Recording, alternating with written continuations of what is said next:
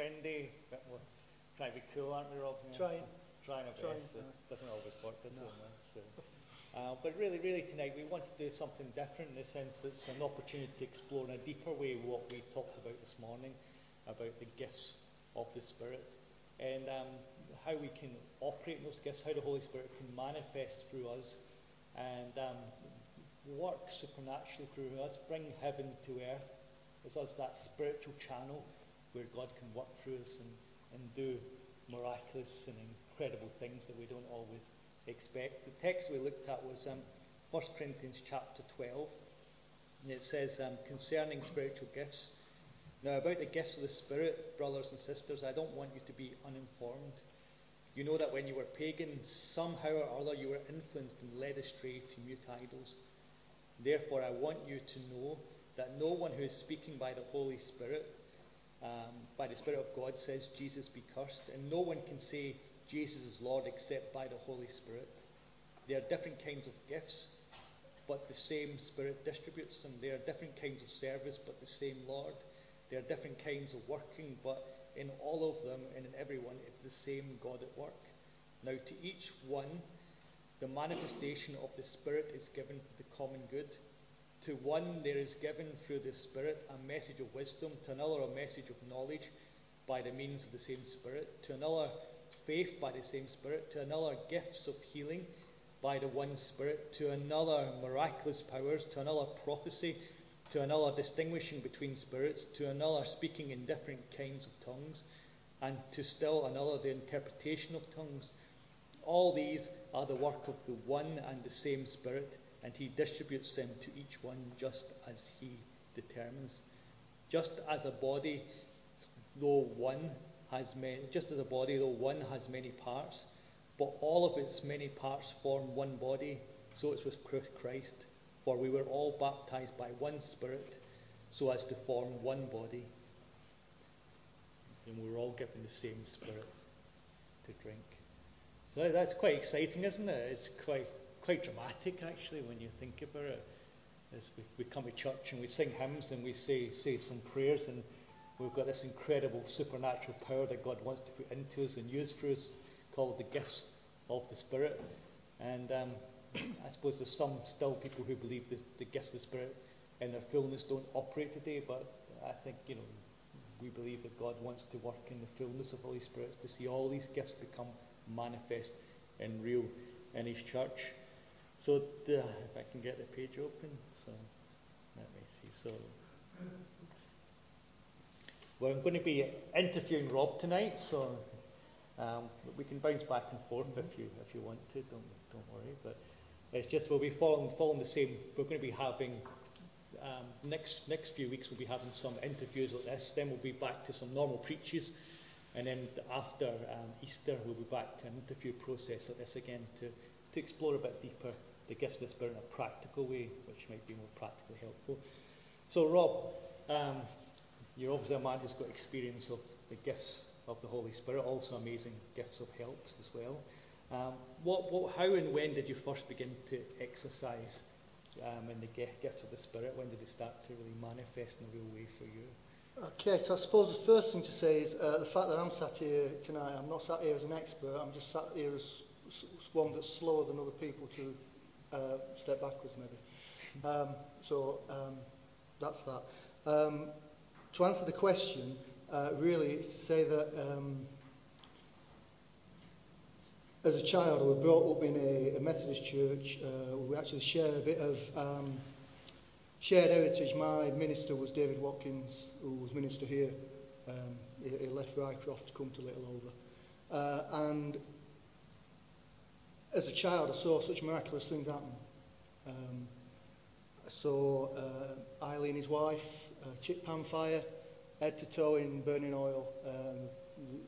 We went to the church and we prayed, and the next day she's totally restored. David being confronted by a man threatening violence, and him just saying, in the name of Jesus, put your knife down and go, and he put his knife down and went. And as personally as a child, I had part of my conversion testimony is one of healing. One of healing from deafness, and also one of healing from speech impediment.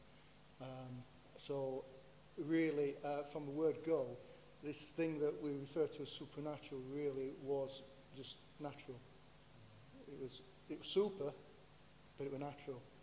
And I suppose as a child, when you grow up with that, there's always kind of you see it as that's the possibility. To me as a child, that's what happened. If somebody was ill, we prayed for them. We didn't make a big song and dance about it. It wasn't a spectator sport or a growth industry. It was just people prayed. If people were in need, we prayed about that. If we didn't know what to do, we asked God to show us. But I suppose personally for me, without going into the whole specific gifting side of it, for me it probably started, I became a Christian at 7, and probably a few years later on in Sunday school when it became the norm to teach each other in our classes. And really that's when I kind of got called to preach at that time. Really it just came from there. And I think it's been a case of whatever has been set before me, or whatever has been there, just asking God, well, what do you want to do in this? And sometimes it's I want to work through you, and sometimes it's I want to work through somebody else, step aside. And it's from an early age, but specifically I think from being a teenager onwards, in terms of God working through me rather than me spectating on what He was doing in other people. Yeah. I mean, obviously you've been a teacher, and you've got that gift of being able to teach and to prepare courses and do things in an incredible way. But when you've got that sense of natural gifting as well, this is your question. So, what makes you think that what you say or do is likely to be God rather than too much cheese, as you said, e.g., when it is you praying and when the Holy Spirit, when it's you doing it and when the Holy Spirit is leading, because I think people must struggle with that, thinking, is this just in my head? Is this my idea? Is this my thought? Or actually, is this what the Spirit of God wants? I would say for any gifting really, and since we're trying to talk generally tonight rather than specific gifts, it's that, does it point to me or does it point to God first? Because if you think about what Jesus said, He pointed to God, Holy Spirit points to Jesus, so if we're carrying on Jesus' work, we should be pointing to God, not to ourselves. So does it bring glory to God rather than bringing glory to me? So that's the first thing. One of the things we talked about, was to make tonight really practical and these evenings practical. For me, in some of the gifting things, when it's God, it's almost as if it's bubbling up. And if I don't speak it out, it's almost like having really, really bad indigestion. And it's quite literally an heartache not to. So I suppose the first time it happened, you go, well, that's indigestion. But then the time after, when you actually speak it out and it goes, that sensation goes, and over time you put two and two together, I guess. That if it feels like that, then it's probably a God. If there's not that kind of that conviction, that real sense that, mate, this is it, this is what matters. If it's not that, then it's probably not a God, because God's a kind of a strident and an urgent kind of chap, in my understanding. So it's been obedient response. Being obedient, yeah, and the more you're obedient to it, and the more you see the peace afterwards of, even if as a result of speaking that or doing that, it's caused conflict and it's caused ripples, the peace that comes individually, to me that is a test. Yeah. But unfortunately you can only get that confirmation afterwards, not before. Yeah. I mean, I think I think for me, I think it was Bill Johnson from Bethel. He said, most of the time, God does want to do things in you through His Holy Spirit, and He does want to bless you, He does want to heal you, transform you, but most of the time, God wants to do things through you, through His Holy Spirit. And that's when the most fruitful time is actually to say, God, work through me, Holy Spirit, work through me. Because I think a lot of church today, we talk about the Holy Spirit, so, give me an experience, do this, touch me, let me experience your Holy Spirit. Let me. It's just become spiritual experience, but actually, it's a spiritual experience which leads to God working through you to transform things, change things, practically manifesting through you. That experience manifests and becomes real. So, what's encouraged you or facilitated you most in starting to operate in the gifts of the Holy Spirit? I would say.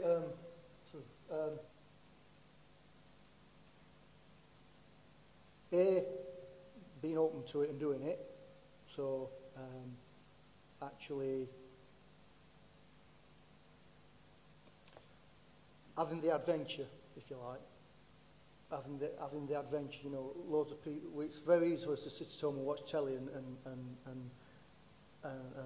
kind of look at Alaska and think, oh, it's brilliant in Alaska. It's another thing to actually go. I understand, never been. But it would be another thing to actually go and live it. So to actually have the adventure rather than a virtual adventure or an academic adventure, that's encouraging for me. Really picking up one of the things you just said about seeing God work in other people's lives as a result. To see a person kind of just to move from here to here in their relationship with God as a result of what God's done through me. And also the fact that it's encouraging when people actually come back and say, in Scripture where it says we shouldn't be ignorant of the gifts, sometimes we're ignorant in our exercising of them. Yeah. And it's really encouraging when somebody comes back and says, that word that you said today, or that thing that you did, or that provision, or whatever, was just what God was wanting to say to me today. And that in itself is encouraging when people kind of feed back. Sometimes you're not kind of aware. I think different gifts, different things. Sometimes you think you're going to use a preaching example. You think you're going to say one thing, but somebody hears from God something different. But that's what they needed to hear. Yeah. But they've only heard that because of the ramble that you've been speaking, kind of thing. It's a bit like preaching, isn't it? You preach a sermon, but you get 100 people hear a different sermon, and so you think you're preaching one thing, and you stand at the door and somebody says, oh, thank you for saying that. That's really encouraged my life, these words. And that's not what I intended to say. I didn't mean that. And you're going, well, if God's saying that to you, fantastic. And how God can take your sermon and make it to mean something else that makes it prophetic. It's where the Spirit's using and taking that gift of proclamation and utterances to transform. I think to go back to where I started about encouragement, the thing of it being an adventure, it's too easy to settle for a Christian life that's like a bagpipe drone, and we reckon that's it. But actually, God never intended us to have a bagpipe drone. He intended us to have a melody and a harmony and all the rest of it. That's going back again. That's the naturally supernatural. That's the way God intended it to be. Sometimes we talk about having another kind of dynamic, another dimension to our Christian lives as a result of being gifted in, being obedient to the Spirit. But that's to kind of make out that that's the plus. Well, no, that's the norm. Not to have the plus is to be missing out, and for other people around us to be missing out as a result. And I think that's encouraging. Kind of the full, Jesus said we'll live life to the full, not to the drone. Yeah, I think with that experience of being infilled by the Holy Spirit, of having that experience of that assurance of faith and God's love upon you, of actually seeing God working through you and moving through you through spiritual gifts is an incredible experience, even especially when you're not expecting it, when you're praying for somebody or doing something. But I think there's lots of dangers and pitfalls as well. I mean, I remember one young Christian was saying, starting to move in the gifts of the Spirit, and they were praying for healing, and said, God, can you heal me? God, I want you to heal me. And they were putting lots of tests down for God to bring the healing. God, I want somebody in church to pray for me today. Oh God, I want this sign. I want that sign for you to do this in my life, to you move supernaturally, spiritually in my life. And then they came to church, and they ended up praying for somebody else and helping somebody else and blessing somebody else, and the Spirit moving through them and touching another person's life through God working through them. And they left church upset. And so I got a chance to talk to them and say, why are you upset? Because God didn't do anything. God didn't answer my prayer. God didn't make a difference. But I said, but God didn't answer your prayer specifically, but He used you and worked through you to impact somebody else's life, and somebody else who was upset and crying in despair left with a strength and new joy in her heart because you were able to intervene there with how God anointed you and placed you in that situation. And sometimes that pitfall, we always think it's always about us, but actually how God works through us. What about yourself, Rob? Any pitfalls? I guess one pitfall is to kind of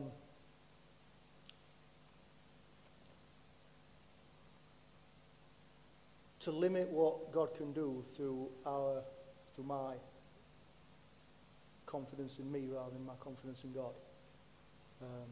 So to limit what He can do through me as a result of my expectation, to kind of say, well, you can do so much, but that's too much, that surely, kind of thing. To kind of confuse my expectation with God's ability, it can be a pitfall. It can be a pitfall for it to become about me rather than it being about other people and about God, which is always, we always need to keep coming back. It can be a pitfall as well to actually to be overconfident and forget to offer what God's saying in humility. That's hence is it a result of too much cheese? That's a polite way for like saying I might have got this wrong. Which is it's important that as somebody who if somebody offers something, if you as somebody who's receiving it, then there's a weight upon you to actually weigh that up, not just to swallow it up line and sinker, to actually weigh it up and for it to be part of your growing with God. And I suppose a pitfall can be to say, all right, God, enough's enough. I'll walk to Derby for you, but you can forget Nottingham. And that's an analogy, not being called to walk to Nottingham. But to kind of just say, oh, okay, God, I'm happy for you to use me in this way, but you can forget that, and you can forget that, and you can forget that, and to actually kind of carve our own cross rather than accepting the one that God's given to us. So we've just explored a little bit, but we want to take an opportunity. Really, is about practical and about praying for you as well and praying for each other. That we want to stir up a desire for the Holy Spirit and for the gift of the Spirit. The Apostle Paul calls us not to be ignorant of the gift of the Spirit, but understand that these are important. They're vital for the church. We're baptized by the Spirit into the body of Christ for the benefit of that body. And when we don't operate in the gifts of the Spirit, then the body's hurt. And that means the community, the body of the church. And so actually to be a healthy church, actually we've all got to be operating the gifts of the Spirit that God's given us. We've all got to be moving and listening to what the Spirit's saying and being obedient and delivering that. Otherwise the church falls apart. It becomes a human institution with human activities and human processes.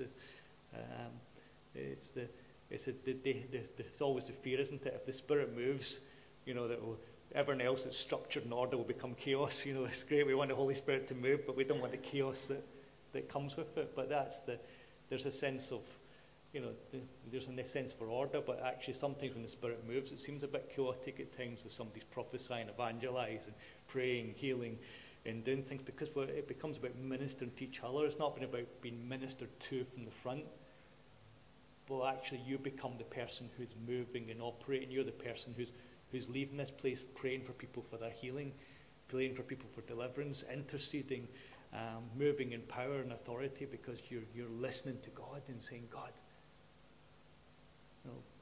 how can I move through your Spirit? How can I bring transformation? I'm hungry for that. Are you not tired of kind of religious Christianity and structured liturgical Christianity? It's good. There's some benefits to it, but since I want to see a Spirit-filled Christian life, I want to be in opportunities where I just sense the Holy Spirit saying, pray for healing. I've got a word to say to this person. I want that to be my normal experience, not a supernatural experience. I want that to be my daily routine. And there's a desire. So as we move on and we explore more about the gifts of the Spirit, the prophetic, I want us to pray for each other, because we should pray for each other to stir up the gifts of the Spirit.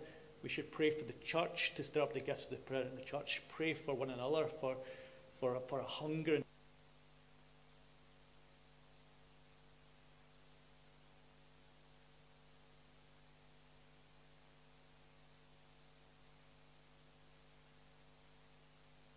This evening we thank you for your presence, your love, your outpouring your Holy Spirit upon us, Father. And we just pray, Lord, that you'll continue to minister to us this evening, Lord, that we continue to be touched by you, your presence, your love, your peace. And Father, I just pray for, at least now in Jesus' name, of the power of your Holy Spirit upon each person here, at least of the gifts of your Holy Spirit, in the name of Jesus, Lord, that, Lord, we will see apostles and pastors and prophets and teachers and evangelists raised up here tonight, Lord, that we will see people moving in the miraculous. We will see people released with gifts of healing and words of knowledge, Lord. And we just pray, Lord, that you'll give people a gift of faith to believe in what your word says and to live in the power of your word, we pray in Jesus' name. Amen. We're going to continue with worship. If you want to carry on praying, feel free to pray, because that's what we're here to do for. Pray for one another, carry on. But we're going to finish with our last song, and just feel free to continue. As a band come up and get ready, in the interest of fullness and completeness, one of the things I forgot to say earlier about how do I know what inclines me to think it's from God rather than too much cheese. Have you ever been on a really cold winter's night with no central heating? Have you ever had one of them old-fashioned heavy blankets on you? Yeah. That, just the weight, feeling the kind of the weight of the Spirit, the glory of God upon you, but not in a burdensome kind of way, but like in that comforting kind of way. Need to include that, and also along them. Of recent years, probably in the last 4 years, when God starts to move through me, I weep like a baby. I weep like there's tears and snot all over the place. It's not a pretty thing, yeah. And when that happens, that tends to make me think, yeah, that's not bringing much glory to me at this present point. Must be bringing glory to God. Our final song is Men of Faith, and the words in our